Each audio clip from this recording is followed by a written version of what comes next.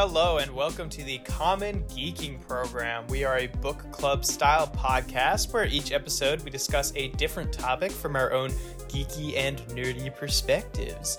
I am your host, Jeff Levitt, and this week we are going to be taking a look at Spider-Man No Way Home. I almost said Spider-Way No Man Home or something like that. No man.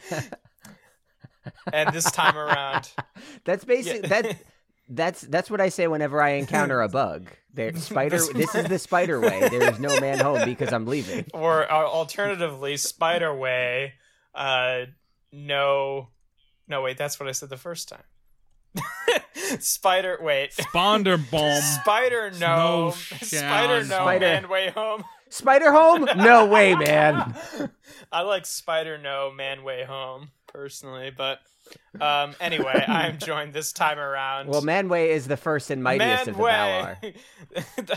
This time I'm joined by two of my fellow nerds who can introduce themselves. Who have I been hearing? Hi, my name is Colin Ketchen. Big fan of the Spider-Man, not a fan of spiders, and I had too much dessert, so I'm drinking water to sort of get my head back in the game. I am struggling through some cookies. Are you a fan of home? I'd never leave it, so I must be. And are you a fan of The Way? I mean, as a fan of Sonic the Hedgehog, I'm very familiar with the meme that you are trying to get me to say, whether you know it or not. I know it. And who else? Hi. You may look at me and just think I'm just your average run-of-the-mill guy. Hey, not a care in the world. Motherfucker. God, you'd be wrong. What? This is my burden. I am Chowder. Nobody could know that my real name is Tybal Chowdhury, so I Who must could be have thunk Chowder it? See, Chowder is really one of those Danny Fenton type superheroes who's like, oh, my real name is Danny Fenton, and my superhero name is Danny Phantom. And I look exactly the same, except I have white hair, but my parents can't recognize me. Yeah. I mean, I guess they know their son is alive, so why would they think their son is dead? Okay, but that's like... Well, Danny Phantom's parents did deal... his parents did deal with ghosts a lot, though, so they should be, like, pretty primed to be that. That'd be like if you guest starred in Star Trek and I didn't notice you. Like, if Jeff didn't notice, sure, he's probably not thinking about Star Trek. I would be like, Chowder, why didn't you tell me this? No, what it would really be like is, like, if Colin saw one of us in Star Trek and he went, well, I know Jeff's not in Star Trek, so this must be a completely different person with no relationship, even though he looks and sounds exactly like him. And I'm also not going to bring up the fact that they look and sound exactly like each other. As far as I'm concerned, I'm looking at a total stranger because I've already been introduced to the information that Jeff is not in Star Trek.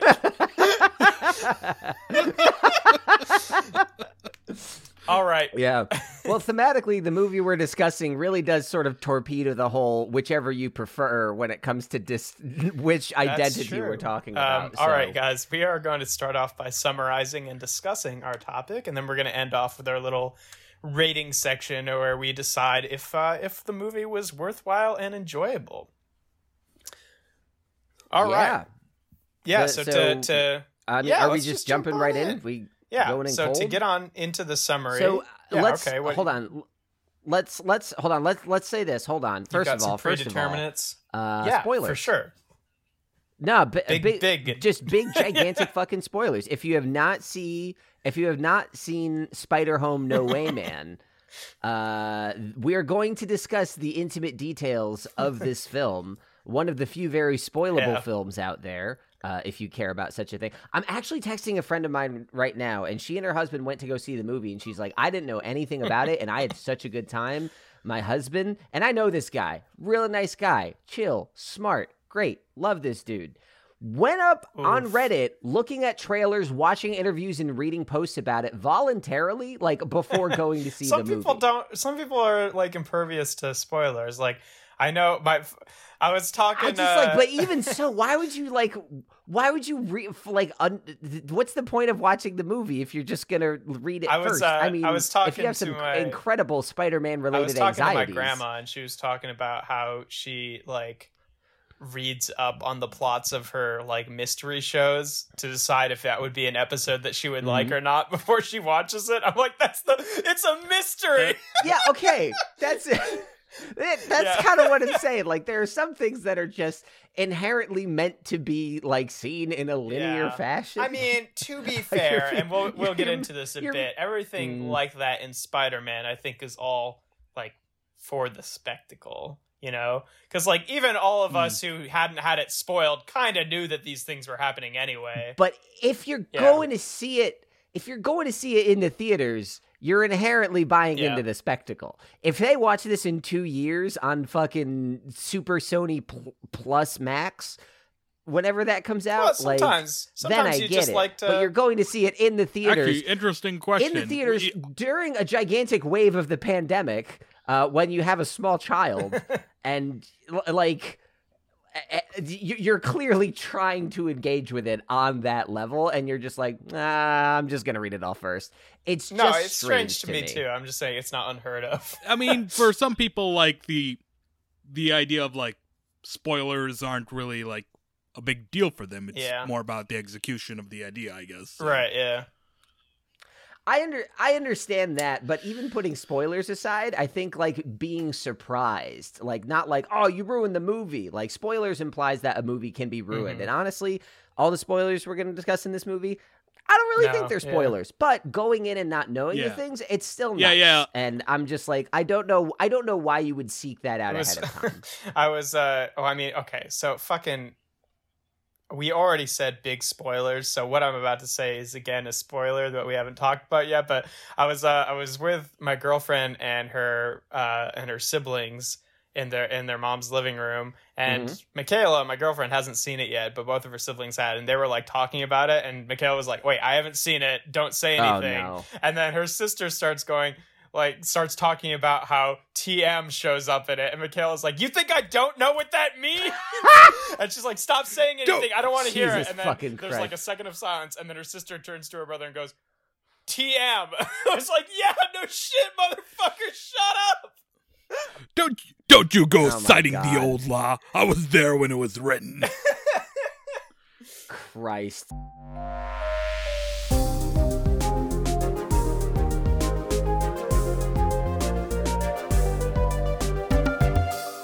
This is yet another movie in the Marvel Cinematic Universe. It is still in that same continuity. We're picking up pretty much right after Spider-Man. Literally during the post-credit sequence of Spider-Man. Yeah, right. Home. Which, I mean, I guess, we don't know how much distance was between the end of that movie proper and the post-credits. I would think at least some time, right? No. The end of the movie and the post credits, it was literally like a cut. Like they're swinging around the city, and then Spider-Man puts MJ down, and she's like, "I never want to do that again." And then bam, J.K. Simmons pops up on the screen. Like it is, and they say in this movie, it's literally, yeah, we're going to swat the hell out of you. And even in No Way Home, they do say that this movie's beginning incidents take place 1 week after the showdown with Mysterio yeah, so this in London. Is very so fresh. It's very, very immediate. So basically the same thing that happened in the post-credits. Peter Parker gets doxxed, he gets revealed to the world, and then they basically have this sort of this ensuing drama where like people are saying that he murdered Mysterio because like Mysterio selectively clipped together clips of Peter saying like, execute all of them when he was talking about destroying the drones and stuff like that. So he's making him look like a real bad guy fucking in his grave. Yeah.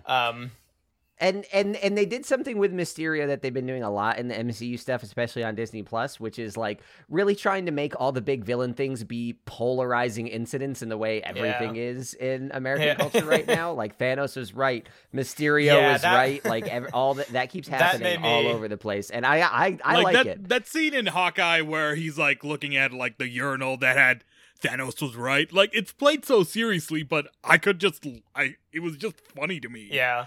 Just like It was funny, but if you want to engage with the seriousness, like Falcon and the Winter Soldier, set that sentiment up pretty clearly and explicitly. So I think that it's like in these it's executed simply, but it's playing on the strengths of the MCU in a pretty. And it's also funny how they've I don't think this is properly revealed, I guess if you want to call it a reveal till later, but the version of the Daily Bugle in the MCU is like basically like an Alex Jones type podcast of like conspiracy theories, which is big InfoWars which is pretty energy. Funny. I mean, it's probably doing when they revealed that at the end of Far From Home, I was like, this is the perfect adaptation it's of this probably character. doing a bit of a disservice, I think, to J. Jonah Jameson in the comics, but it fits. Yeah, but we already got that. We already got those movies. We don't need that again. The actual J. Jonah Jameson, like in the comics and stuff,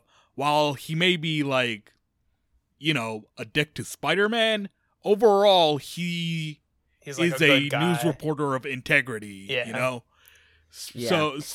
Here, fun thing. Later in this movie, we it starts off with J. Jonah Jameson being displayed as sort of like a grimy opportunist. You see him on like a green screen in like a messy basement, and he's just like making a big stink out of this. But as the movie goes on, we do get to see he has like a message that is not strictly divisive, which I thought was nice and didn't totally let the character slip into farce. You can't really go back. Like when you make him like Alex Jones, what if he's, got like a little more depth? Alex Jones is comically evil. Yeah. And you can't really go back from that. I respect that interpretation. So the opening bit of this movie is a fun bit of business because it's just a very kind of farcical slapstick, like one shot as they're May and Happy are breaking up as MJ and Peter sneak in. Yeah, like the beginning of the movie, it's like just Spider-Man and MJ trying to just get away from all the people who are hounding them now that the secret's out, and they end up going back to Peter Parker's apartment where Colin was describing MJ, or not MJ, May and Happy breaking up. Yeah. So I mean, I was kind of surprised at how this movie started because we'd all been like conditioned for this spectacle that brings a bunch of different Spider-Man movies together. But like, then we immediately start with this very intimate, goofy bit of just people screaming, "Are you going to have his spider babies?" as they like tumble through the apartment and everything. I thought that whole beginning montage just kind of really made me laugh. The debriefing by the FBI, them going back to school. I don't know. It felt very much like the tone of Spider-Man Homecoming. And I was surprised that they held on to that from the rip. I was like expecting it to dive in, and they immediately tell us we're not going to worry about Peter's legal troubles because one special lawyer shows up to say he's fine. Yeah. Which is also, I do appreciate that Aunt May and Happy broke up because like in the first two, like in Homecoming and Far From Home, the entirety of Aunt May's character is basically, ha ha ha, she's young and sexy. Yeah. Aunt May can get it. Lamau. Yeah, but, pretty much. In this movie, they actually give her a character, so that's nice. Yeah, no, it's a strong turn by Marissa Tomei, but another strong turn by Charlie Cox. As Colin was alluding to, we get revealed in a very, this is incredibly intentional because there's a lot of speculation about whether or not Charlie Cox as Daredevil / Matt Murdock was going to show up in this, and there's just a quick shot where it's just Kane hits the ground, boom, his face, and there's no big reveal. It's a big reveal in its own way, but it's very boom, right out there. It's just yes, he's here. I've seen this movie twice in theaters. The first time I saw it was an IMAX preview. IMAX previews I like to go to, especially during COVID, because they're usually so empty.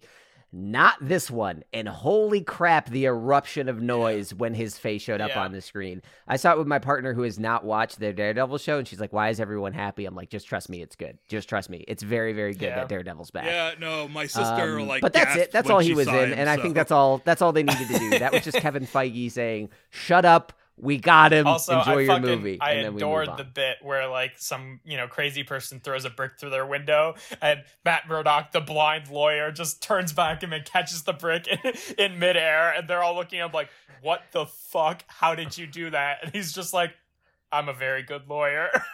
I'm a really good lawyer. Which is yeah, just, that made me laugh.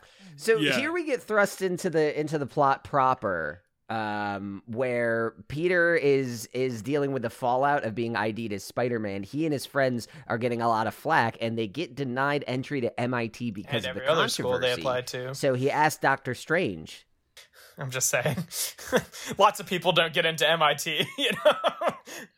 But it was explicitly because of the controversy. Like they made sure to tell us that there no ambiguity in this story, and so he approaches Doctor Strange and says, "Hey, can I just make everyone forget that well, I'm Spider-Man?" no. He he's like talks to Doctor Strange. Is like, is there a way you can go back in time and make it so I never get revealed? And Doctor Strange is like, "Oh yeah, I don't have the time stone anymore. And even then, that would be bad."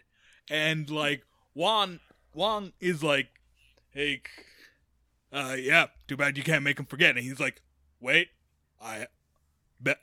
Here's an idea. What if we just made everyone forget?" Wong's like, "No, don't do it." And Strange is like, "Come on, man." And he's like, So, my favorite bit of MCU stuff here, and this is another moment that like totally flew under the radar but can we talk about the fact that Doctor Strange is not the Sorcerer Supreme? Yeah. Wong Yeah. is. "Yeah, no, I love that. I love that. That's a great touch." Took my breath away. I really enjoyed this, like the fucking bureaucracy of the blip, making it so that this is not. He's Doctor And Strange good, is not honestly, important. that fucking Wong is the one who's in charge, since he'd been studying there for God knows how long or whatever, and then this white dude just shows up and then suddenly becomes the boss. Like, fuck you. You know? But also, Wong's authority is immediately undercut because he's standing up for the rules, just as he did in Yeah. Doctor Strange, and then immediately says, "All right, you can do it. Just leave me out of it." And then he Yeah, fucks no, off. Because they're bugs. This has to be intentional at this point. It has to be just an intentional running joke that Wong is just like, "Fuck this, I'm out of here." Yeah. The multiverse is collapsing. Y'all hear something? Not me. Fuck y'all. The two instances we saw of him in Shang-Chi were fighting Abomination and walking into an Asian restaurant calling out Shang-Chi's name like he is actually a busboy or something, or Well, because, like, I mean, not to get back to Shang-Chi, but, like, it was implied, right, that the fight with him and Abomination was, like, he was, like, training him, right? Because then he talks to him. It was implied, but he was also having a lot of fun. I know. But also, then there's Infinity War where like, the whole Thanos thing is going down, and Wong's like, "I can't. Sanctum's unguarded," and then fucks right off. Yeah. Yeah. He's got to protect that sanctum. And That's like, true. And that's not me true. complaining. I love that about his character. Just like, y'all hear something? Yeah. He contains multitudes. It's kind of like Wong is turning sort of turning into like this phase's Phil Coulson. The fun of Phil Coulson in the early movies is like, who the fuck is this guy? And then by the time we finally get to know a little more about him, he gets knifed in the back. And right now I'm just like, what the fuck is Wong doing? He's the Sorcerer Supreme and he's going to underground boxing matches in China? What the fuck?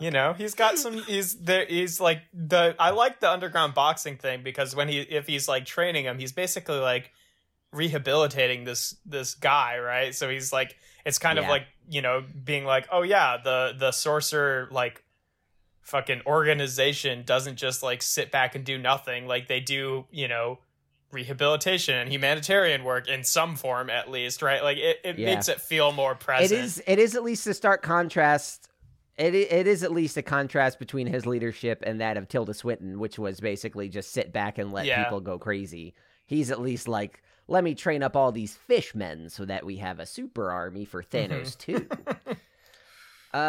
So the spell goes wrong because Doctor Strange implies, and I thought the trailer gave away too much. The trailers gave away too much about this spell casting, but when we actually got into the spell, I didn't I guess I didn't totally get from the trailers. Maybe I'm just stupid that even Doctor Strange and the Avengers were going to forget him. And that was like dropped and kind of the inciting incident as to why Peter interrupts the spell for people to forget he's Spider-Man, is that he wants Doctor Strange to remember. He wants Happy to remember, May to remember. Like Doctor Strange just dove right in without like telling Peter of the ramifications of this spell, and it's just like, yeah, it did feel a little shisty. Like, hey, sign here, and I'll make you rich beyond your wildest dreams. It felt that's kind of what it felt like to me a little bit. That was like one instance of like, okay, that's kind of lazy writing, right? Because like, because like he wouldn't have done that. Like, it felt natural in the moment as like an order of an events, but then you like think back and you're like, well, would he have just started casting the spell without explaining to him that his girlfriend wouldn't remember him? Like, you're talking to a high schooler. Like, that's nonsense. Yeah. Once again, though, and also this movie has no time. Also, for he's that. a doctor, so like, that's what I was about to say. He is a fucking physician. He understands how paperwork fucking goes. Yeah, but he has no bedside he also manner. knows that you gotta inform the patient of what the procedure is. You know? So. Yeah, Maybe he secretly bumped against the bureaucracy of being a physician, and this has finally freed him to be the careless monster also, he always wanted to be. He's a surgeon. He's not a, you know, like, I don't know too much about like how hospitals operate, but usually I don't think you're not really one-on-one having conversations with the surgeon. Like, they're just the people doing the cutty bits, that's fair. you know? That's fair. Anyway, that's enough about Doctor Strange's motivations. Yeah. The spell goes wrong, and Doctor Strange is like, oh, gotta contain this spell, and like he like traps the spell in a little box, and he's like, listen, if I didn't stop this spell, the multiverse would have gone fucky, and we don't want the multiverse to go fucky, man. Hey guys, guess what happened? Hey, can you guess what happened? The multiverse gone fucky. It went fucky. Just as clarification here, because this was something I don't think I totally like registered first time all the way through watching the movie, is that the first time they were casting the spell, they weren't making people forget that Peter Parker existed. They were just making people forget that he was Spider-Man. No, they were, right? yeah. So it's like, it's not like the Avengers yes. would have, in Doctor Strange's defense, I guess, it's not like the Avengers would have forgot that Spider-Man helped. They would just forget his name. And it's not like his friends from high school would have. It would have been easier for him to pick up the pieces. Yeah, because like, of basically, this spell than what we eventually see. Everyone who knew, already knew him and already knew who Spider-Man was. Then he could just go tell them again, like, "Hey, I'm Spider-Man." Yeah. But this decision of Peter's, because like Doctor Strange he's about to give him what he wants, which is the anonymity back, but it comes at a cost, and Peter is not willing to pay that price. And this is like, I think, the start of the theme of the movie, and like the willingness to do what it takes. With great power comes great responsibility, and he's just like, but I kind of want to have it all. And he does have it all because all the villains appear. Yeah, so literally, I thought they were going to space it out. It was like in 15 minutes, we get Doc Ock and Goblin on the highway. Sandman, Electro, and and if it's not clear by now, all these villains are from the two previous theatrical iterations of Spider-Man that we've gotten, the Tobey Maguire one and the Andrew Garfield one. Like, all of the villains are straight ripped out of those movies. And for the sake of time and interest, I think getting into the nitty-gritty of like each person's introduction and like explanation of their circumstances a little much, but I would like to discuss as we go through this how we think each villain is handled in here, because they do some interesting things right off the rip. I laughed very hard when the nanosuit took over Doc Ock's tentacles. That gave me a big chuckle that he could fucking Bluetooth pair Doc Ock's tentacles to his watch. Yeah. I thought that, which is like, that was goofy. I enjoyed that a lot. Why did Doc Ock even make it something that could be done like that? Because like those tentacles were meant to stop a sun from doing sun shit. Well, it was. I think what was happening was it was the nanites from his Tony Stark suit that he was controlling, and they wrapped around the tentacles. It looks like the tentacles are about to get an Iron Man upgrade, but it's basically like he hijacked them, so essentially. like, Peter tries going to, and it missions officer or something like that, someone from MIT to like plead the case of, hey, let MJ and Ned go to MIT. They have no fault with me being Spider-Man. And while he's on... Even though in the beginning of the movie, the FBI agent does immediately pin Ned as an egotistical accomplice of Spider-Man. And while they're on the bridge, Spidey gets attacked by Doc Ock. They'll have a back and forth and stuff.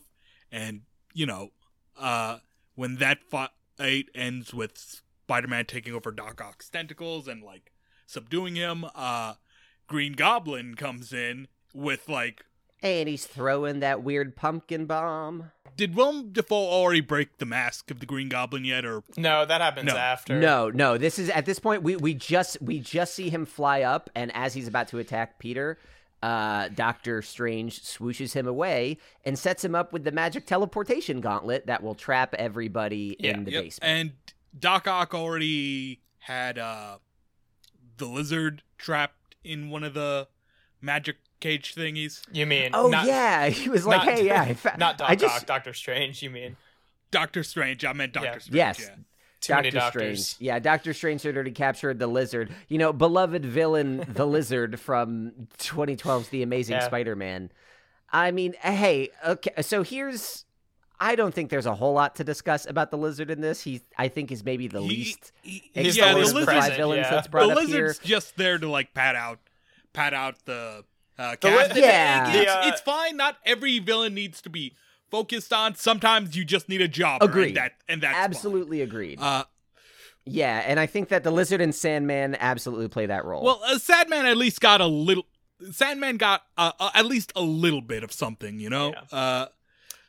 That's true. I think it's just that the lizard, even in the 2012 The Amazing Spider-Man, was always kind of one-track mind anyway. He wasn't a very interesting villain because he was just like, I don't have an arm, but I can give myself an arm. Oh, wait, being a lizard's fucking dope. Y'all should try this, huh?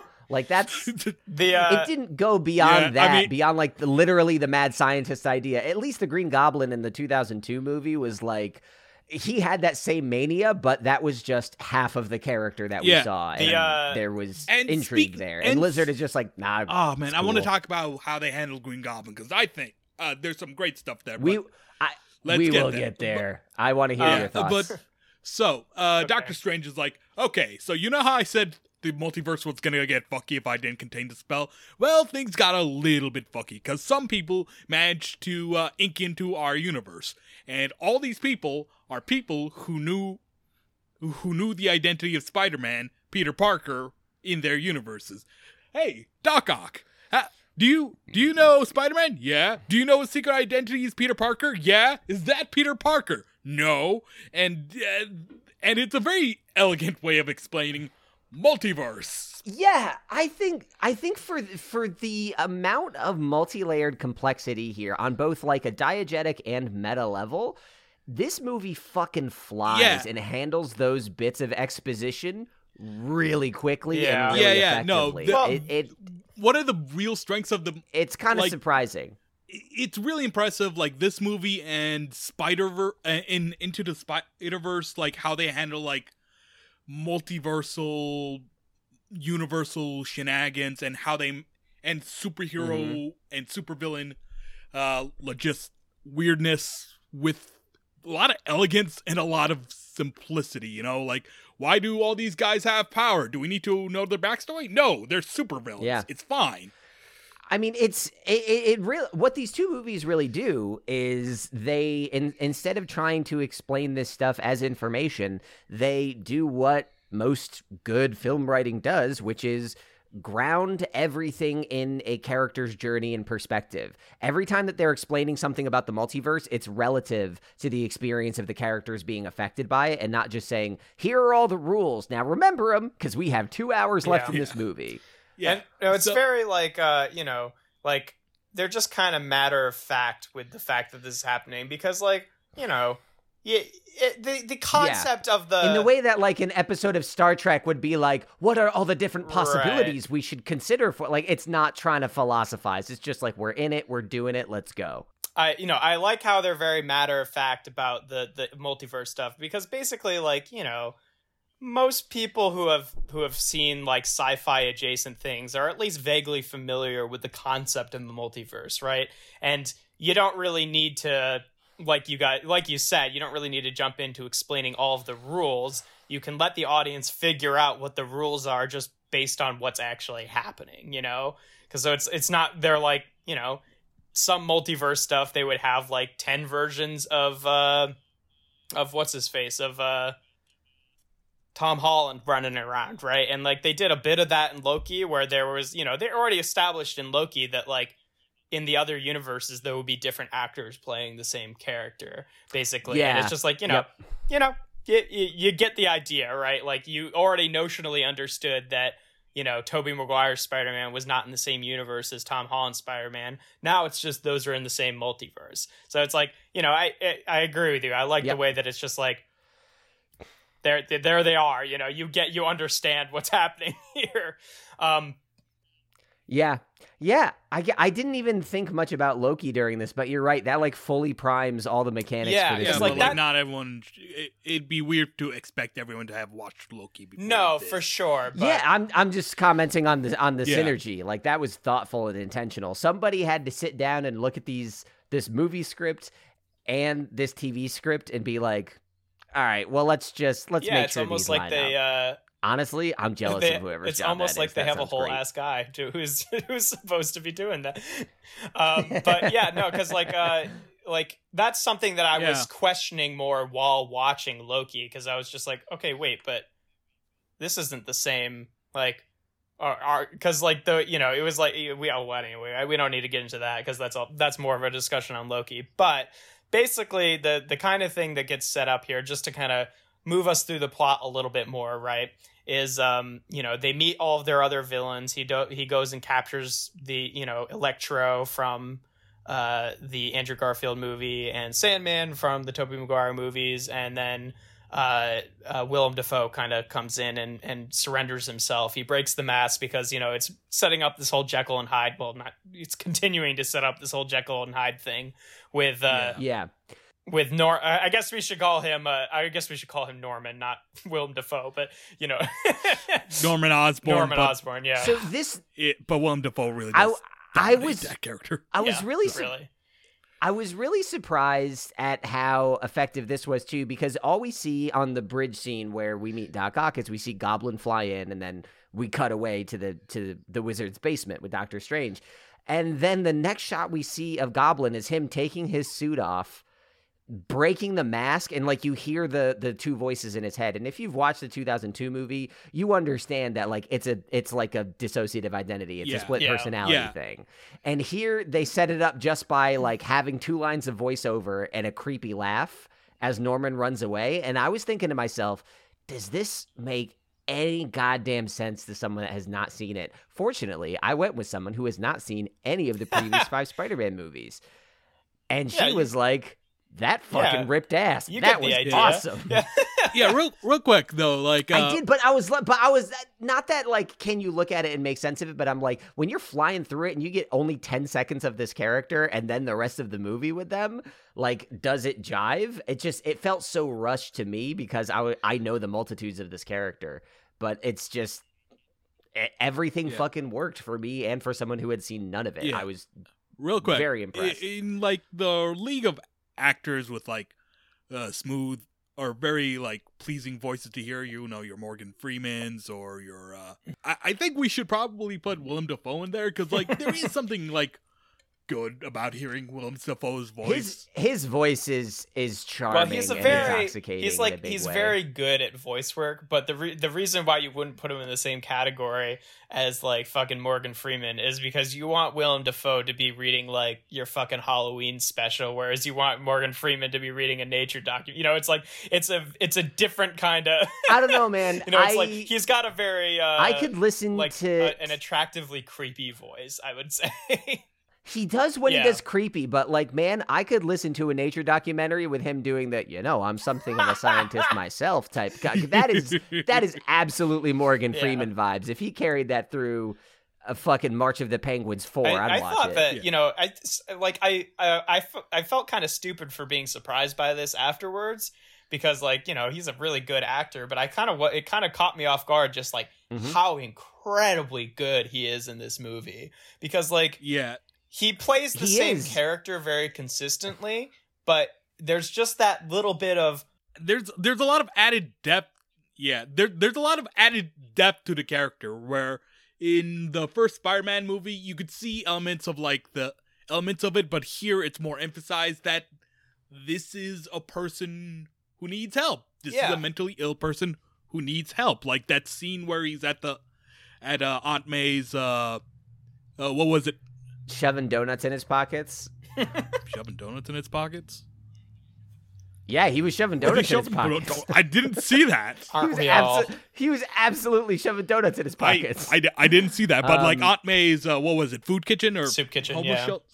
Soup kitchen, yeah. When he was at Aunt May's soup kitchen, like there's like this very sympathetic character there, where it's like you do genuinely feel for him and feel for like the situation he's found himself in. It was just really. Like, it was just, I'm not gonna lie. It was really interesting to me that he basically, you know, he's very clearly playing the same character, but it's almost like in the character and like the situation, there's just a complete tonal shift between how he was in the Tobey Maguire movies because of what those movies were, and how he is in these movies because of what they are. You know, because it's like all the core elements. Are still I think you're right.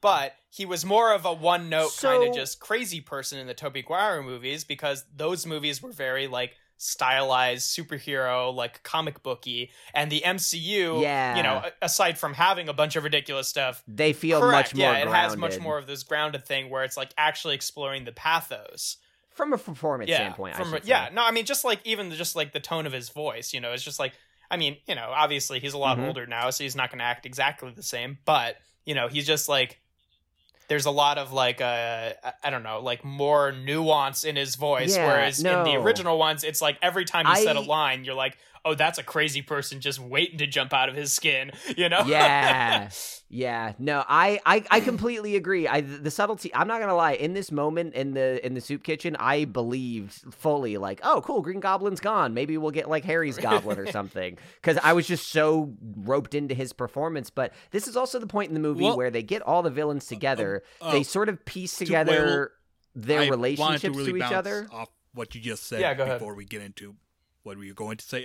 Go ahead. So like for me, it's like I see how they were going with the character, because not so much the Green Goblin's gone, but like he is like the metaphor of like the mentally ill person who needs help. Like when he's like saying I went to my home and there was another person there, and my son, I don't know where he is, and like there's this sort of frantic energy to it, where he's like he seemed legitimately like he was channeling like the performance of a dementia patient in a way that like didn't feel reductive or pandering in the way that it felt like blown up, like Jeff was saying in the Tobey movies. Like this felt like he was playing that kind of character earnestly, and like I said, it roped me in.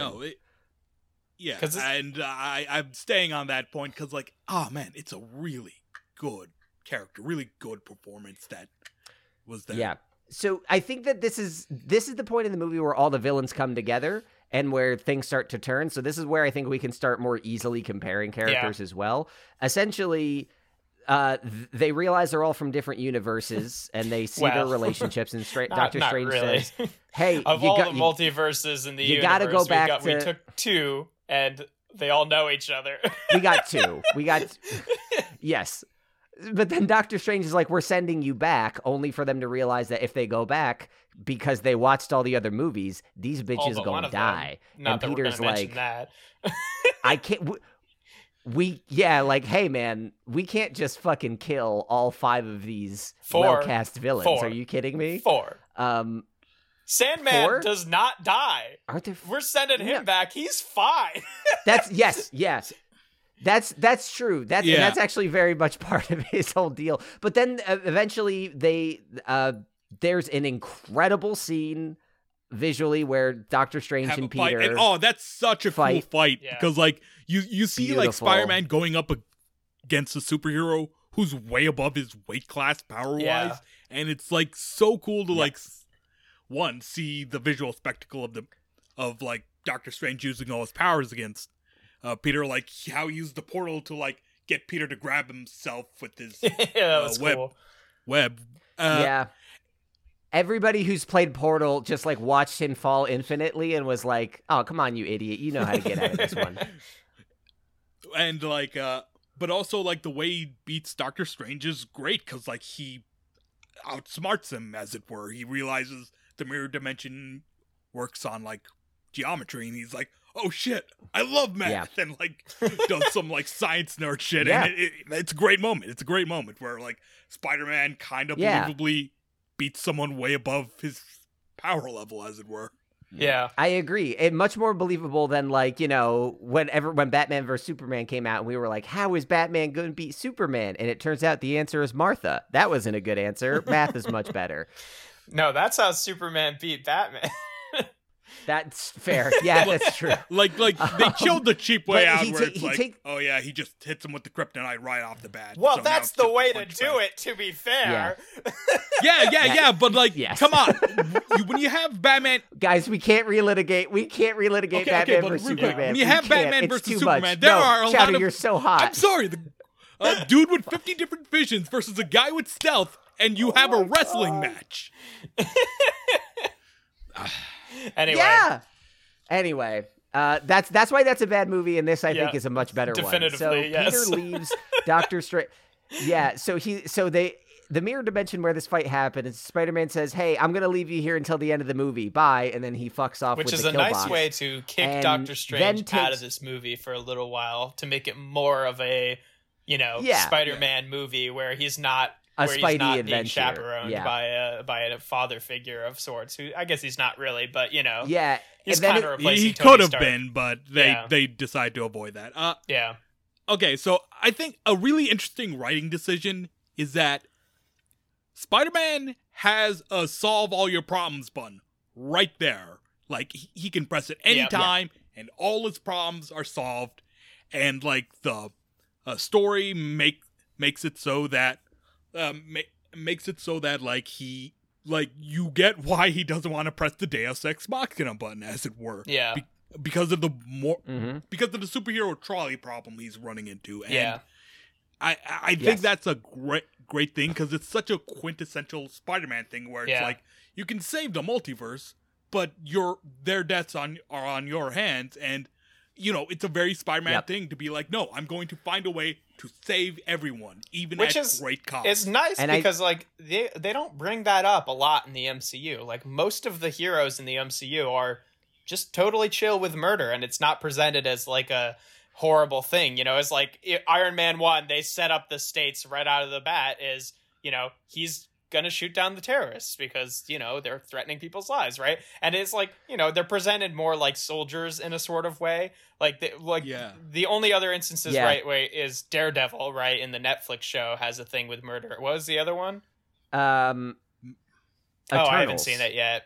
Eternals is Eternals is explicitly about people like it's a similar concept of people that could just sort of like do everything all the time, but they can't seem to get in line about what is the right thing to do. I guess I was more thinking and I think that this is a much more I guess I was thinking more specifically about the are we okay with killing kind of dilemma, because that's not brought up a lot.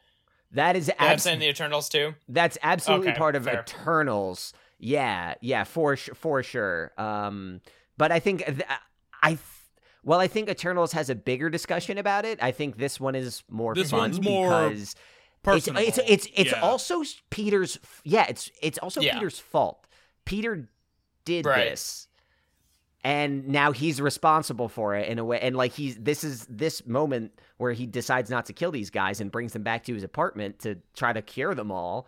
Like this is the moment where he decides, hey, maybe I can't have my cake and eat it too, so I'm just gonna fucking try to help him. He's still holding on to that idea, but he's at least love trying. That about it. It's like Spider-Man. Yeah, he's a good guy who's gonna try to help everyone and like help heal these supervillains so that they can live regular lives, and that's great. I love that. Yeah. It's a very Spider-Man thing. And So- it's also nice because, like, you know, it's not like the movie doesn't have big stakes because it's like the whole multiverse might erupt or whatever, but it does bring, like, the core stakes in the movie down to something very personal, you know? Which I like, think the problem is something that Yeah. the MCU, I mean, it doesn't always do it perfectly, but it's good at doing, like, the other big example of this that I can think of was, like, our fucking first movie right after Infinity War, where half the population went away. Like, though it didn't happen chronologically after Infinity War, was Ant-Man and the Wasp, which successfully Ant-Man and the made you Wasp? care Yeah. about the stakes, which were a single person's life who had been assumed dead for like 20 years. And it's like, Yeah. you know, it doesn't have to be Yeah. about the bit, you know, it can be personal stakes. It can be, You know, don't gotta save Yeah. the world. Yeah. Yeah. And like here's the thing about Spider-Man stories. The best Spider-Man stories are like inversely proportional to the like stakes, the yeah. scale of the story, you know, like Spider-Man versus McUniverse, the Universe Eater. Whatever. Spider-Man helping And- an and- old and, like- lady get her groceries home. Oh man, moving commentary. Which on is human. what is again elegant about this movie is that for all the multiversal stakes that are happening here, it's happening because Peter wants to keep his girlfriend and his friend Yeah. and his aunt. Like that is the Well, crux and of it wants all. to And that is what and leads wants to save to- these people, you know. It's like those are really the stakes. Well, is their but lives, what you I'm saying know? is this Yeah, is a for symptom sure, of sure. that. The inciting incident is everything revolves around this core point, and it begins and ends with him wanting to save this and having to make the decision about Yeah. those relationships. Anyway, so for the sake of time, we're at the point where all the villains are in Peter's apartment. He's trying to cure them one by one, and I think this is where we can finally start to like really discuss the villains and their motivations. So I don't know if we want to go around the table or just talk about the interesting ones, but our 5 villains that we have are Green Goblin, Norman Osborn, Doc Otto Ock, Octavius. Electro, yes, Otto Octavius, Doc Ock, Electro, Sandman / Yeah, I can't remember Electro's name. It's Max something, right?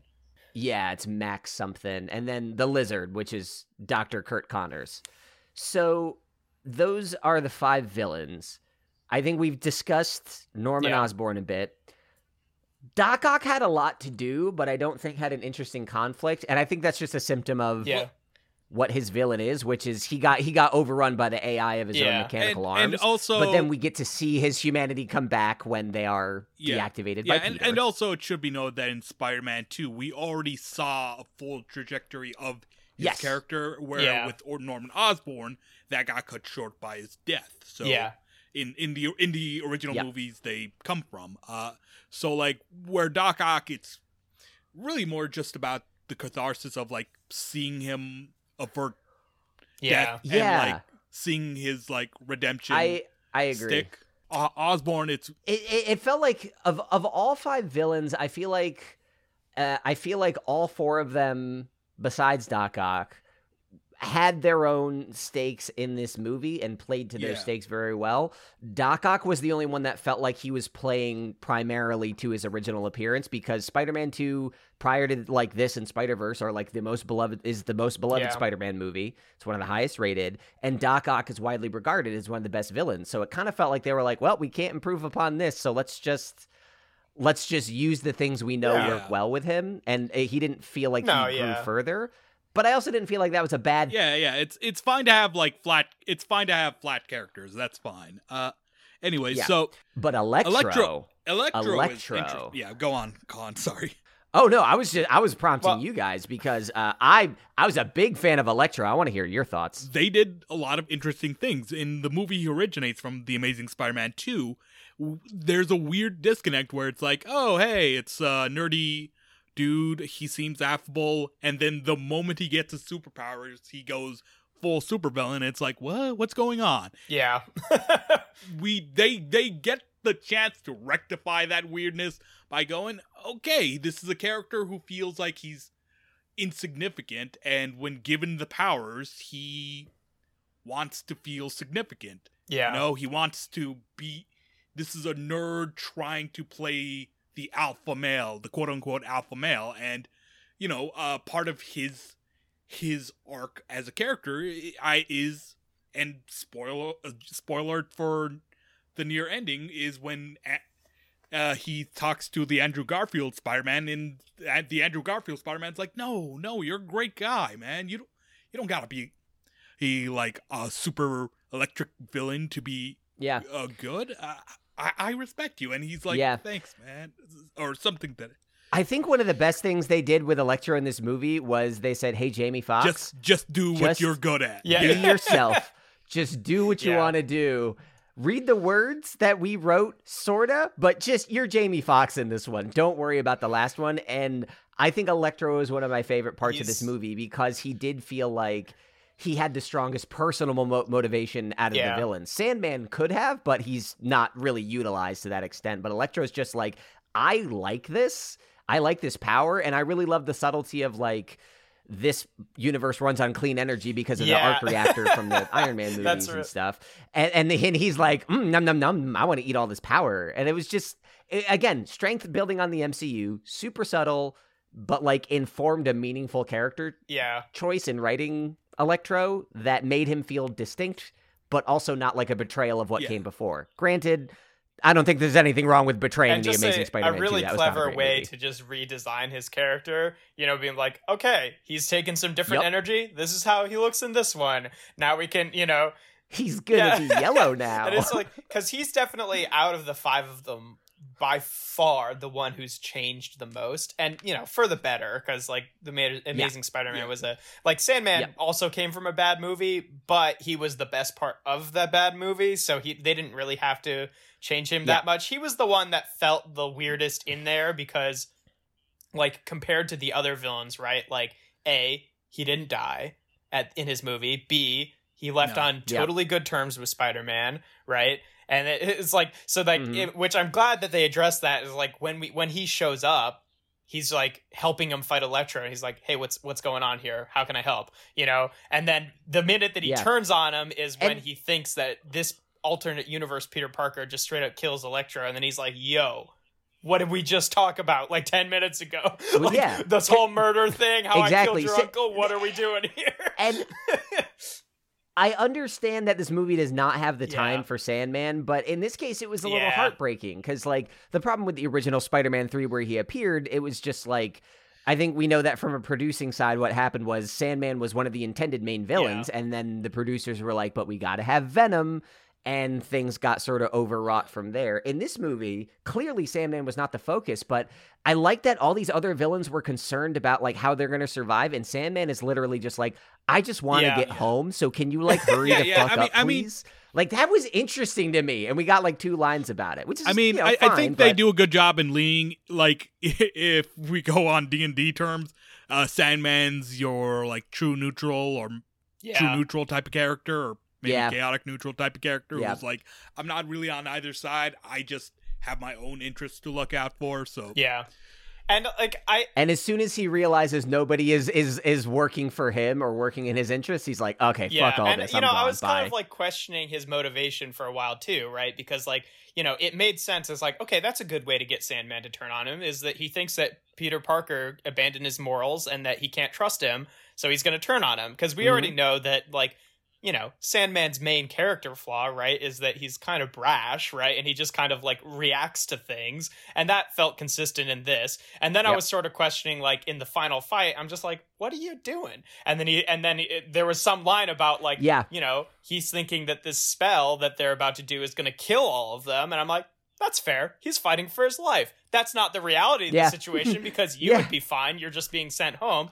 But I understand that, like, you don't really think things through, and you're just kind of going in fight or flight mode and trying to defend your life. It's like, that makes more or less sense. That's a good way of doing it. The only thing that I thought was kind of weird about Sandman was, and this is like just a visual thing, is like in Spider-Man 3, he was not a puff of sand all the time. He went back and forth between his human and sand form, but I don't know why they just had him I believe that seeing a particle effect the whole because time. they had Thomas Hayden Church come back as voiceover, just as Rhys Ifans did for Lizard. I do not believe they used any new footage or shooting with those characters. Probably a scheduling thing, but the footage we do see of them in the end, I believe is archive footage from Spider-Man 3 That and makes The Amazing sense. Spider-Man. He's a little bit of headcanon that I'm fully aware is not supported by the actual text.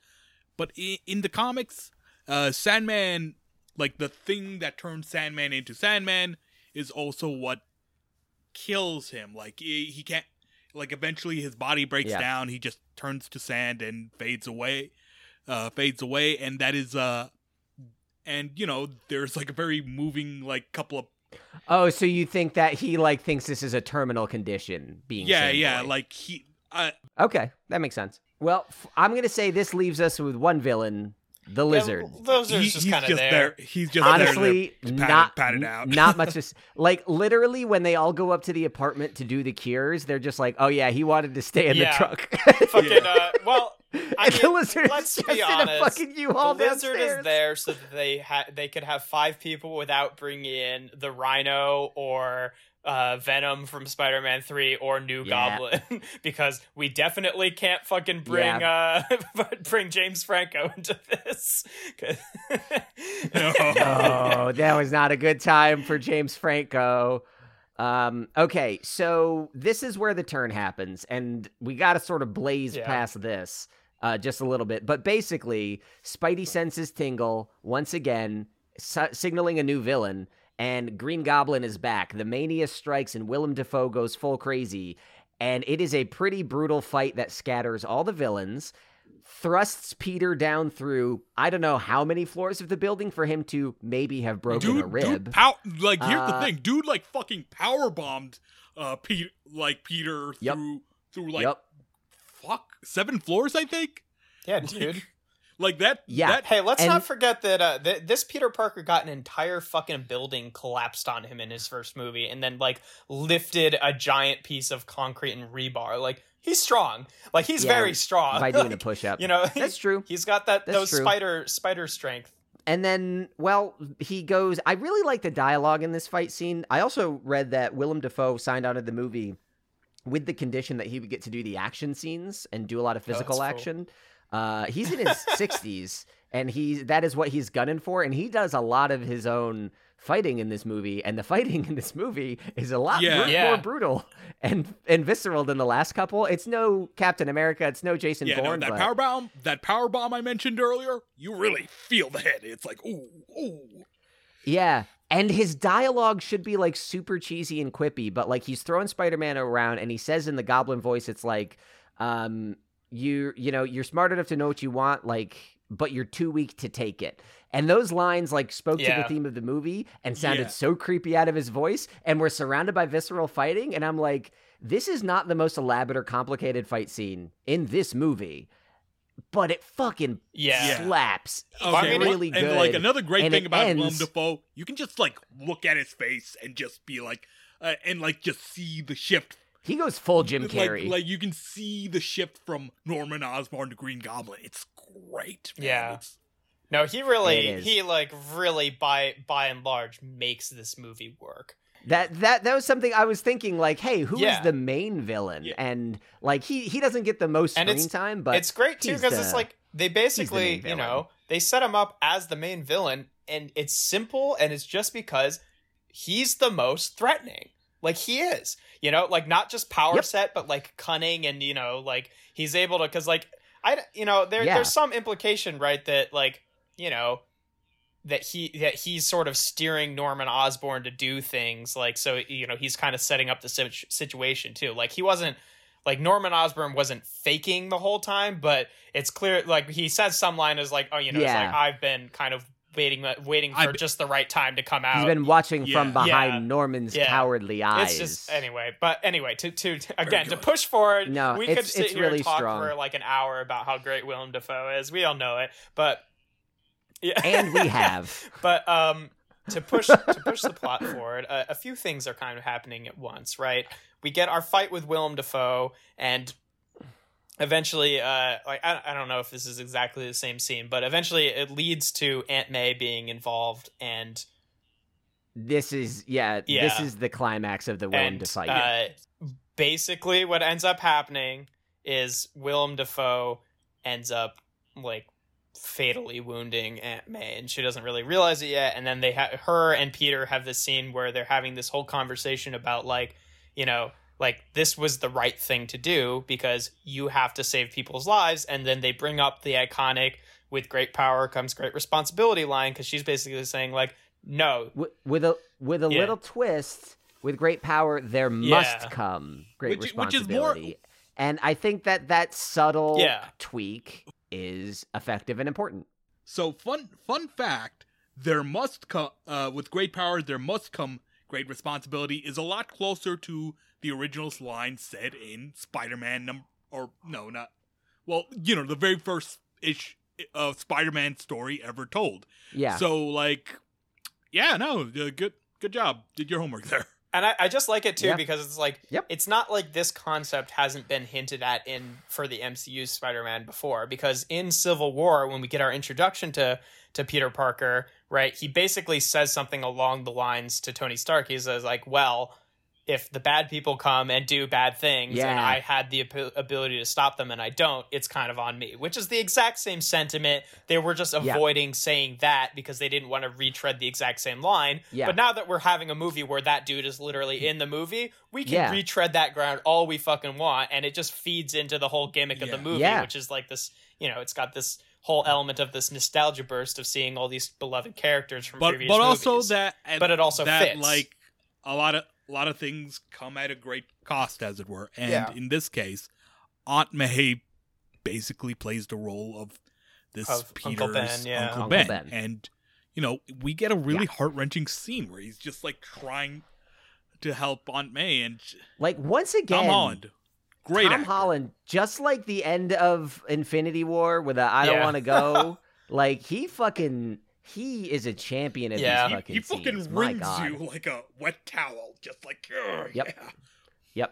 You just don't want to see. Yeah. Meanwhile, over with Zendaya, they have we don't mention. Ned and MJ have been hanging on to the kill box, and they're like, should we push the button? Like they're the fail-safe. Like if they push it, everyone disappears. Yeah, but they and haven't gotten the message really from mentioned... Peter. And Ned, whose magical abilities have been hinted at up to this point in the movie, stole Doctor Strange's sling ring, and is like, they realize he can use it to create a portal, and he accidentallys one Andrew Garfield's Peter Parker into his apartment.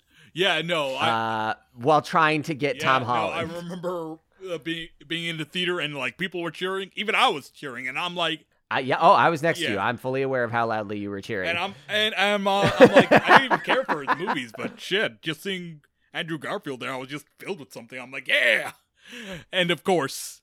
Yep. When they and you know, after some really funny scenes and him interacting with them, they open the portal again, and we see Tobey Maguire, and I'm fucking ecstatic because like that was the Spider-Man I grew up with. Yeah. Like I grew up with his Spider-Man movies as a kid, so like, holy shit, I lost my mind there. Yeah. And. Now, I'm very frequently outspoken against nostalgia as a driving factor for most things. Nostalgia plays a huge part in the enjoyment of these scenes, but I think as we're going to go through what these other Peters are doing, I think, once again, this script is very deft in using these characters to their strengths, because not only are they hilarious here, they, I think, are very strong throughout. Because Tom Holland Peter is in bad shape. Yeah, because he just was basically responsible by his actions for killing his aunt, you know. And they basically they bring on the other Peters. They finally find him, and then they get to have this like 3-person talk of like, hey man, we went through the exact same thing. And then we get to bring back like the most, you know, like heartbreaking parts of both those movies. We get to relive, it's not we get a fucking flashback or anything, but you know, we get to relive the Gwen Stacy death. We get to relive the original Uncle Ben's death from Tobey Maguire's Spider-Man. And they're just like basically, you know, empathizing with him, and it's a very sweet way to bring up those, you know, those character moments and have it be like these were the consequences that you didn't see because we stopped watching those movies after a couple of movies, you know, because it's like these guys have grown up a little bit since that time. And, you know, we get to hear about Andrew Garfield is like, well, I stopped pulling my punches, and it's like he kind of went down a dark path, and it's like, that's believable. You know, we didn't really see the full consequences of him dealing with Gwen's death because that movie was really bad and no one wanted a third one.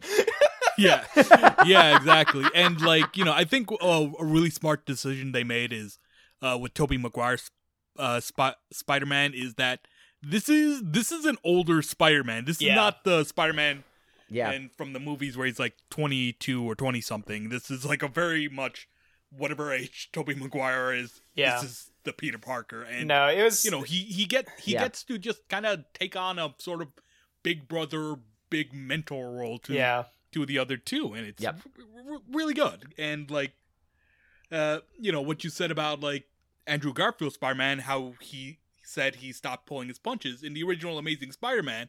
A big flaw was like, you know, after Gwen Stacy died, we get a montage of him moping around, and then like he picks himself up and he's like, yeah, and then fights the Rhino, and everything's back together. But like here, they managed to instill some depth in the sense that no, he didn't. He wasn't completely over it. He still was hurting, and he went down a dark path that Tom Holland might go down. Yeah. So I want to ask both of you a question, because I think like we've talked about how the Green Goblin is an evolution of the character in this movie compared to the original, how Doc Ock is kind of a continuation, but how Electro is almost like a correction. And I feel like of the, like, if we had to, love me some Toby, but I think Andrew Garfield's Spider-Man got a lot more meat in this. And how, do the Andrew Garfield Peter Parker and Electro slap so hard here because those movies were lackluster to the point where we just wanted a better version and we finally got it? Or are they just legitimately that much better than other components of this movie? No, I think what helps them is that they, you know, corrected for the flaws of their movies, so that definitely helps them. And you know, part of it is the Tobey Maguire Spider-Man is by this point so old that he's kind of gone through his arc, whether you want to interpret it as on-screen or off-screen. He's already been there and done that. He is the Obi-Wan of sorts. He is just... Yeah. That's a good way to put it. Yeah, because he doesn't really have a lot of growing to do here, but Tom Holland does, and Toby's Peter is like the perfect guiding light for him. I think that it's, you know, they use Toby in a similar way that they use Green Goblin, in that like he was very good in his original movies, but they've, you know, adjusted the tone of how he acts and manages himself to fit more of the like groundedness of the MCU. And, you know, you can also write that off as like, he's just grown up a little bit, right? But like, you know, I might get a little bit of flack for saying this, but fucking Tobey Maguire's Peter Parker is like the cringiest motherfucker alive. Like, it's like, I mean, yes, but absolutely, that's the point. I know it's the point. I'm not saying there's anything wrong with that, but it's like, no, it's like I've always said this is like the reason that I prefer Tom Holland to Tobey Maguire is because like when Tom Holland is awkward, it's like, oh, cute, he's awkward, and when Tobey Maguire is awkward, I want to take a fucking shower. Like he's. You know, they've adjusted because like they play, but like they comment. What I'm saying is, I agree. Like, because I'm not saying that those are bad movies. I'm just saying because of the comic booky style, everything is just a little bit more exaggerated, included but not limited to Peter Parker's awkwardness. Which when you take that and compare it to like a normal person's awkwardness, you're like, ooh, you're being real weird right now in a way that is beyond just kind of here's awkward. Here's the thing. Growing up with the Tobey Maguire movies and loving them a lot, I also was like, is this guy the best actor? As a kid, I couldn't really appreciate the nuance of playing an awkward character. But I will say, awkward people in the real world are a lot more like Tobey Maguire's Peter than they are the charmy, goofing, I want to marry you Tom Holland one. Like, when Tom Holland's awkward, I'm like, fucking, like, date me. But with Tobey, I'm just like, stay away from me. And I'm like, oh, wait, that's what awkwardness is awkwardness actually like. Is a negative quality, remember that. And, no, it's let's be real. It ain't cute. It's horrifying. In real life, Tom Holland's Peter Parker would be the popular kid. You know? No, I think there was some criticism with the Amazing Spider-Man movies that edgy. like Andrew Garfield's Peter Parker was too like cool, too edgy and cool and like kind of likable. Tom Holland sort of, I think, threaded the needle between those two for the sake of a performance. But like another correction like they made with Andrew Garfield's Peter Parker is that, you know, that he's calmed the fuck down a little bit. Like he's still like recognizably like kind of cool and like has that cool guy skater boy edge. But also he is awkward. He is also just awkward. Like you feel a little bit of that awkwardness. And well, because like the biggest thing with his character is that it does feel like a more natural progression between like the way someone is in high school versus the way they are like when they grow up a little bit. Whereas like him as Spider-Man, like he was just straight up obnoxious, which was like a good quality in the movie because it's like, oh, Spider-Man's supposed to be a little bit obnoxious, right? But it's like, you know, it's like obnoxious for the sake of being funny, but like, and you're funny when you're obnoxious in high school. But if you grow up to continue to be that obnoxious, then you're just kind of annoying. Yeah. And he at least you're right. Exactly. It's like he feels like he's calmed the fuck down. I'm going to catapult us. I'm going to catapult us forward once again because we are very long in the tooth here and I need to hop off shortly. But we get a lovely scene where the three Spider-Mans, all work together to try to build out the cures. They're going to lure everyone together, lure all the villains, cure them all at once. We get two amazing scenes where Tom Holland and Andrew Garfield marvel at the Tobey fact Maguire's that webs come out of Tobey Maguire's webs come out of his body and not his web shooters. Good. Guys, we get actually like a 3-minute scene of them just shooting the shit on the new Statue of Liberty waiting for the villains. Like I'm all for that. Where like they're fixing Tobey Maguire's back from Spider-Man 2. They're addressing Andrew Garfield's depression. They're asking about the biological web shooters. And Tom Holland says, do they come out of other places? And I'm like, God, I could have spent an hour on that Statue of Liberty with the three of them. They are so charming and fun. Because not only, it wasn't just funny, it was like an earnest exploration of like their individual mental and emotional states that like sets up the relationship. Is that they're just all awkward in their own way and it's just awkward cubed. It's great. No, it really felt like three brothers is what it felt like, you know, and it was very cathartic for these characters who all three of them, their arcs revolve around them losing everyone. And it's just like, hey, we got each other, you know, they got someone, finally. It won't last, but you get to enjoy it when it lasts. And I really value the fact that they took some time to have some earnest scenes where Tom Holland wasn't even there, you know, where it's just like, let's just take some time to like, you know, we feel nostalgic and we were wondering how these characters were doing because we lived up with both of their arcs, whether it be the Tobey Maguire movies or the Andrew Garfield movies. Like, let's just check in with them and let them have a conversation with each other without the, you know, the kid who is the main driving force in the movie being around. Like, it's valuable, you know. And then when they're in the fight and they're all getting in each other's ways because they've never been part of a team before, and then like they're about to break and go in their mission, and then Andrew Garfield says, "Hey, I love you guys," and they're both like, cool, thanks, man." Like they like they clearly reciprocate. They just don't know how to reciprocate, and it feels. Because it is very awkward. It feels very real, you know, like they reciprocate, but they don't know how to reciprocate. So there are like three major resolutions in this final fight where all the villains show up. The first is they issue the cure on pretty much everyone. We get little asides with each Spider-Man and their biggest villain that felt really nice to just see like, hey, Otto, how you doing? Hey, Max, how you doing? And then Max says, man, I thought you were going to be black. Funny. Okay, small nitpick about that moment. I've already told you guys, but we're recording now. So, you know, he runs through his logic, like, you help the poor, you wear a mask, and you're from Queens. You're from and Queens. Like, one out of those three don't work as logic, because, like, Queens is known for its Asian and Hispanic communities, not the black communities. I mean, there obviously are black people in Queens. It's just... Yeah. Of all the boroughs in New York, that is not one of the black majority boroughs. Even so, an endearing moment that seemed to tease the introduction of a Miles Morales down the road to these movies. And the second resolution, I say this is pretty big, is we see MJ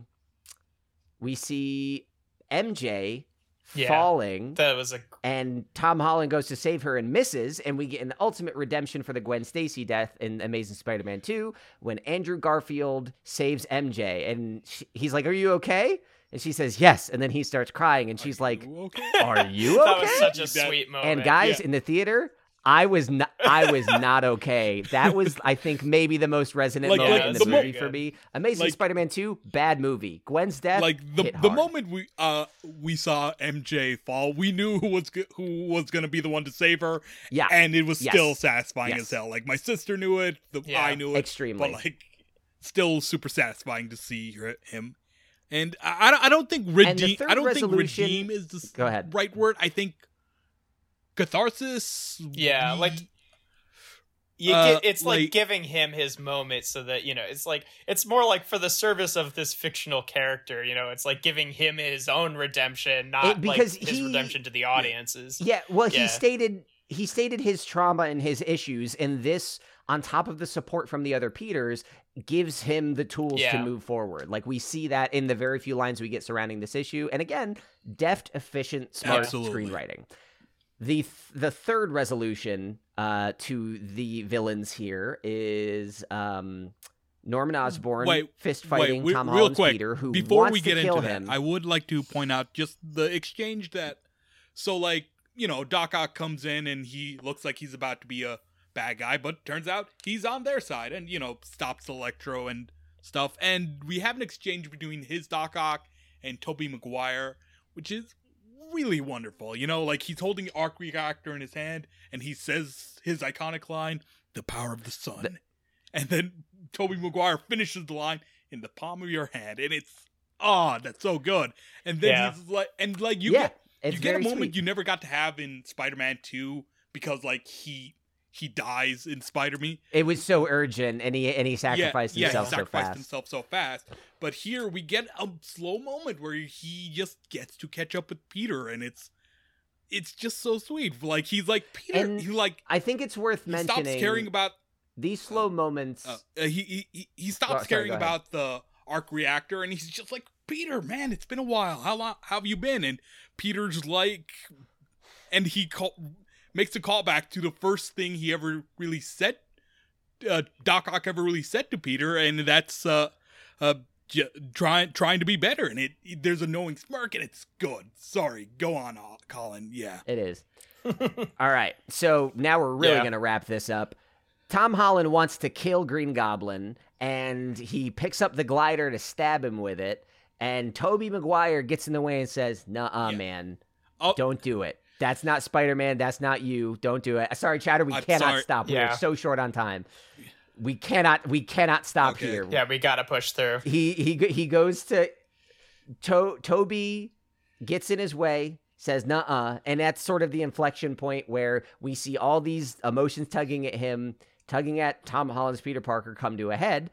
And I should mention that the box that sends them all back to their universes got destroyed. So they pull Doctor Strange back from the portal, and he's like, "Hey, man, the universe is falling apart, but we took care of all the bad guys and cured them all. How do we fix everything? Can we do the spell where people forget that I'm Spider-Man?" And he's like, "Nah, it's too late for that." We don't know why it's too late for that, but you know, magic. It is. Magic. And then Tom Holland instead says, "What if everybody forgot who I am entirely?" And that is the way they go. We see all the villains and heroes get sent back to their universe. We see the ruptures in the sky close up. There were ruptures in the sky. And Tom Holland says goodbye to his friends. And MJ says, "Hey, come find me Remind me who you are, because if you don't, I'll just figure it out again. And it's a really sweet, heartbreaking moment. But everyone forgets who he is. He goes to find her, has a speech prepared, and sees that she's living a good life. She got into MIT, but she still has the scars from the battle that she doesn't remember, and decides, I'm not going to tell her who I am. Yeah. He goes and moves off on his own, all by himself, and ends as a lonely, anonymous, friendly neighborhood Which is Spider-Man. really sad, because by the end he's lost everyone and everything he's ever loved, and that is a really sad note to go on. And the theme is basically to do the right thing, you have to make big sacrifices, and he accomplished in saving all those villains, but in doing so he's lost everyone he's ever loved, and that is heart-wrenching. Yeah. Yep. And his journey has come full circle. I think we should unpack this ending in the ratings for the sake of time. But that is the summary of the movie. Hot damn, guys. I know it's late now, but I really could talk. I could talk for so many hours about how much I enjoyed this movie.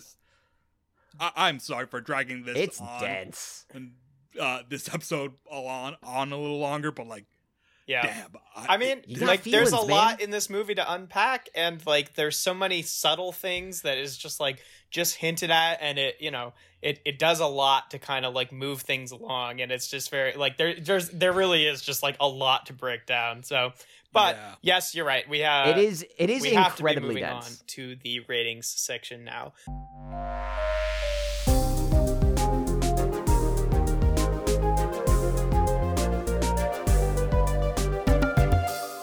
Thank you both for a very good discussion. Now we're going to be moving on to the ratings, where each of us are going to rate the topic on a scale from 1 to 10 spiders, men. That makes the most sense to me, right? Alternate universe Spider-Man. I'm on board. I enjoy saying Spiders-Man? Spiders-Men. Yep, I enjoy it. I vote for Colin, this. we'll start out with you. How did you feel about No Way Home? I'm a big fan of Spider-Man. As far as the movies go, always been my favorite hero to watch. So coming into this, I felt kind of the way about this that I did going into the Avengers movie in 2012, because we all saw Spider-Man 3. I saw it in theaters. They had 3 villains in that movie, and we were like, ugh, how are they going to wrangle 3 villains? They didn't. It wasn't great. And then we went into the Avengers, so how are they going to wrangle 6 heroes? Yeah. And it was great. So I came into this with okay, I know that this universe can do a good job with multiple characters, but I know that Spider-Man traditionally does not do well with multiple villains. I came in so confused about how this was going to shake out, and God, it works. It fucking works so well. I think that any point in this movie could be nitpicked. The logic for the magic spells bringing everyone into this universe is they all knew Peter Parker, but I'm pretty sure that Electro didn't know Peter Parker was Spider-Man. Upon too much, it's like a Chris Nolan movie. Too much scrutiny, things start to fall apart. I know. I turned to our friend piece in of the theater, and entertainment, I was like, man, if the criteria are knowing Peter Parker is Spider-Man and being dead in some way, shape, or form related to Spider-Man, it's too bad that Gwen Stacy didn't end up in this universe. And of course, that's true. And That's of course, very true. the end credits shows Tom Hardy's Venom in there, and it's he Venom has nothing to do with Peter Parker. So why and is I he guess here? it's just well, maybe because he's an alternate universe version of Eddie Brock, and some Eddie Brocks knew who, is there's you're lots not of ways too- you could. And you're not too far off, because Doctor Strange's Venom, language in the Venom movies, Yeah. the Hey guys, we're still in my Colin, ratings. the continue. symbiote does explain that it is a multiverse. Guys, I said we're still in my ratings. Multiversal hive Hey, mind. Chowder, we're still in my Okay, I'm ratings. done. Now you may rate. We're in my chatter. You need to take a nap At 9 right now. Take an Ambien at 9 p.m. So yeah, I think that all these villains are well wrangled. I feel like every character is given something to do, and the ones that are flat aren't flat in a way that's I didn't care about them. They're flat in a way that's they weren't the focus of the movie, but what they got made sense in the flow of it. And I found that for the first time in the MCU, I got the Spider-Man I wanted, because what really bugged me about Homecoming and bugged me about Far From Home is that this Peter Parker was only so good and skilled because he was supported by Iron Man. He was supported by the Avengers. He was supported by Mysterio and fake Nick Fury and all these people. And this movie is like a journey of him becoming a Spider-Man unto himself and throwing everything away and saying, I'm just going to do this myself. He makes his own suit. He goes out and flies by the Christmas tree from Hawkeye. Yeah, and fucking, like, I've just got to say, he fucking making his own suit is a hugely impractical thing. Like, he already has a very technologically useful suit. He did not need to go fucking... It got fucked up. It got fucked up in the fight, and he didn't have the tools to fix it anymore. So, I think I'm not saying this is a perfect movie, but if we're talking about my enjoyment, I enjoyed the nostalgic bits. I enjoyed the new bits. I enjoyed it as a story, and I thought the impact, like Chowder said, this is a trolley problem of Peter's creation, and his choices are so important throughout the whole movie, and those shape his character in a way that makes me want 3 more movies with this guy. 10 out of 10. Oh. I love this movie. I think this hits right under Into the Spider-Verse for me in terms of Spider-Man movie quality. It's great. It's super duper good. There are problems with it that you can find, but you do not feel them when you're watching it. Chatter. It's great. So, spoiler alert, I pretty much agree with Colin. 10 out of 10. It is just under Spider-Verse and just how good it is, which is surprising because I was underwhelmed by Far From Home. I thought it was just I didn't think it was a bad movie, but like I didn't care for it much. I felt like it's just like one, Peter's got daddy issues with his surrogate father figure, and 2, it's like a lot of like what might make Spider-Man appealing is that he's an everyman, and until this point, MCU Peter Parker is like, he's got all these resources. He's got a billionaire father figure. He's got all these things going for him, and but here they managed to bring Spider-Man back to being that everyman, and like the writing is good. It's elegant. It manages to solve so many problems well without calling attention to itself. Satisfactorily. Like even if you want to nitpick them, like they feel so well like constructed, edited, performed in the moment that even if they don't meet scrutiny, they feel good. And exactly. So like, I gotta give this a 10 out of 10. One last thing I gotta say: the reason Tom Hardy's Venom is there is because Venom in his movie explains that the symbiotes are a multiversal hive mind. That's all I wanted to say. Interesting. Oh, okay. Well, that's interesting. All right. Okay. Jeff, I know you had some mixed feelings compared to some of us. I'm very curious to see where you land after time to marinate. In terms of the number of Spiders-Men I want to give it, I think I'm kind of straddling between an 8 and a 9. I probably lean 9. I think you guys have kind of convinced me otherwise. I think that the things that I had problems with in this movie are a bit more reflective of just the way that the MCU is kind of shaping up. And I think that I noticed it the most when I watched Shang-Chi, whereas like Shang-Chi rather, is like I watched the movie and I enjoyed it, and then I kind of found that like it's starting to get to this point in the MCU where it's turning a bit more popcorny, in that like I'm trying to be like, okay, I gotta turn my brain off a little bit and just enjoy these for what they are. And I think that it's doing that very well, which is why I still feel very favorably about both of these movies. But, it is kind of moving away from like, like it's not like there were never any inconsistencies or things that didn't hold up in previous Marvel movies, but it's sort of feeling like there's a bit more like visible seams to that kind of stuff now, where it's just like, okay, the main thing of the plot is like, realistically, would this guy ever really just launch into the spell without fucking explaining it to him? That's insane. It's just like, that's like a core thing of what drives the entire movie, and that's something that is just like, all right, you know, like Colin said, it's a problem that you don't feel really hard while watching the movie, but it is kind of right there. So it's just sort of like, you know, I have an issue with that, but it just kind of... MJ does pay lip service to it a little bit, at least. She, like, calls him out on it, but, like, that's the only right, hate exactly. And it just kind of, you know, like I said, it doesn't ruin the movie for me, but it's a very early indication that's sort of like, okay, shut up, stop being pedantic, just turn off and watch this movie because it's a fun time. Because it's meant to be just a fun time and not be, like, super complex and airtight, which is fine, but, you know, it is, like...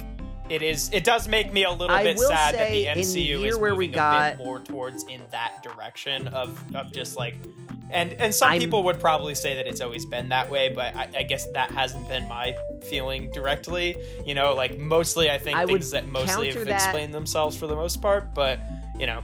I would like to counter that with saying, like, this is also the year that we did get WandaVision, Falcon and the Winter Soldier, Loki, and Eternals, all of which are much more meditative takes on the MCU in one way or another.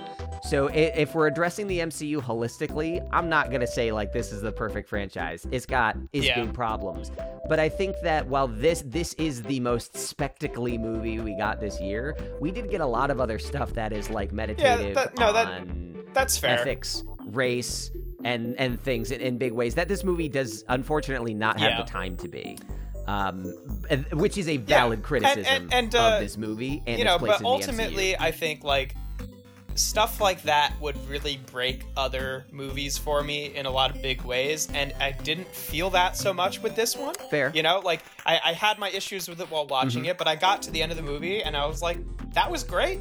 You know, I unlike Colin, you know, I'm not really turned off by nostalgia as a motivator. I mean, I fucking collect toys that are from the 80s, and that's literally nostalgia for a period before, like 10 years before I was fucking born. So like, I'm big into nostalgia as a thing, but I agree with you that if it's used in too much of a gimmicky way, it can be like a crutch. And I thought this movie handled it in just the right way. You know, it gives you your nostalgia, but doesn't lean on it, and it doesn't, you know, treat it as too much of a gimmick, even though the whole thing with this movie is just a big gimmicky spectacle.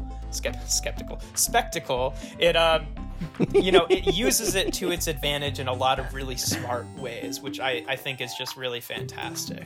So yeah, I would say 9 out of 10 for me. It's not perfect, and you know, those things still stand out to me in some ways, but it's impressive for that this movie can make me kind of ignore those things, which usually would bother me like a lot.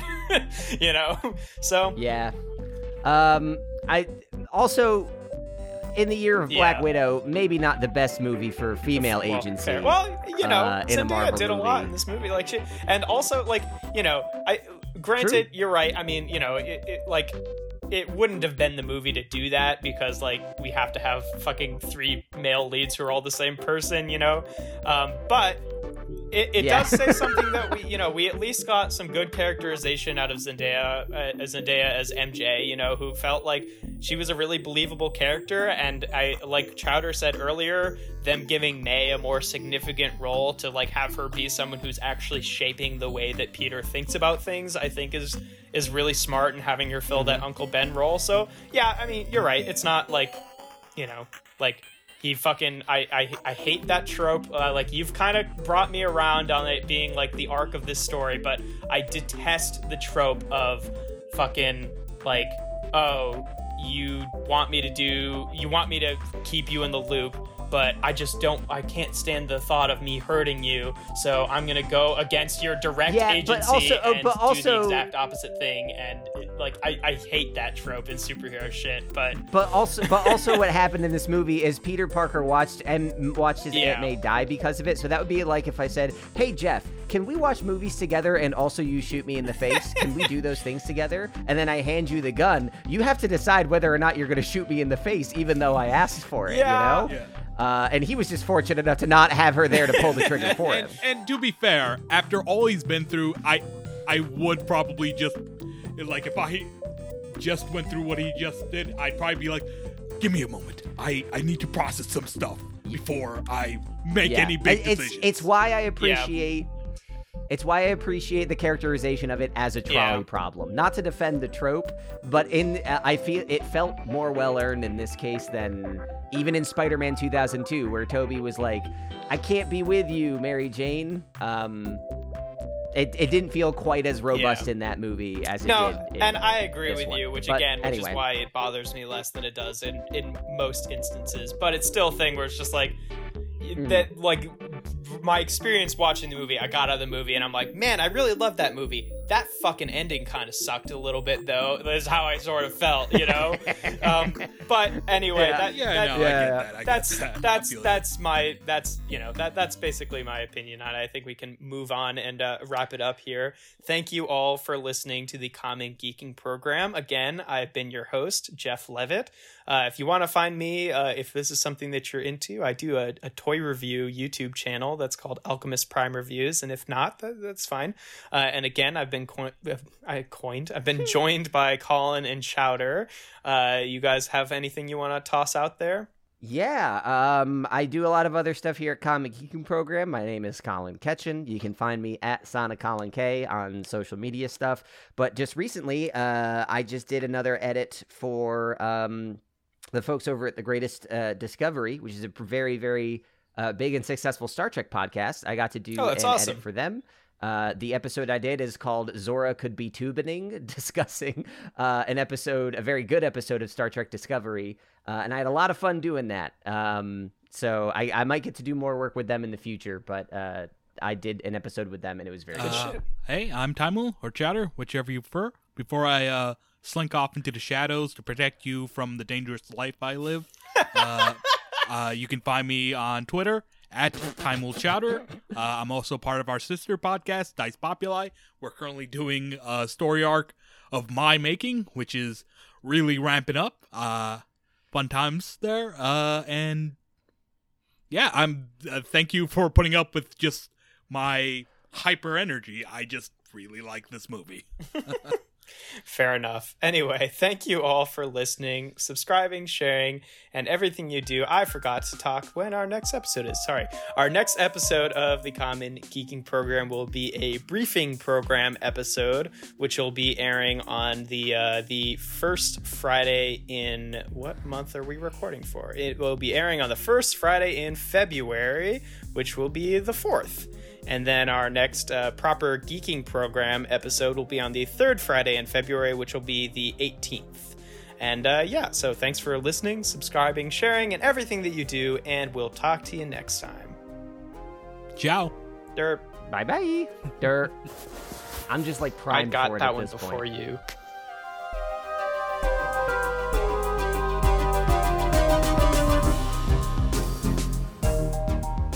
This episode of the Common Geeking Program was hosted by Jeff Levitt, featuring Timul Chaudhary and Colin Ketchen. With this episode edited by me, Timul Chaudhary. The Common Geeking Program was created by Jeff Levitt and Colin Ketchen, with music by Colin Ketchen. This episode was brought to you by Chowder's Parental Issues. What's a superhero origin without parental issues? If you would like to know more about us, go to commongeekingprogram.com. You can also find us on Twitter, at Geeking Program. If you liked what you heard, comment and share. It helps us out.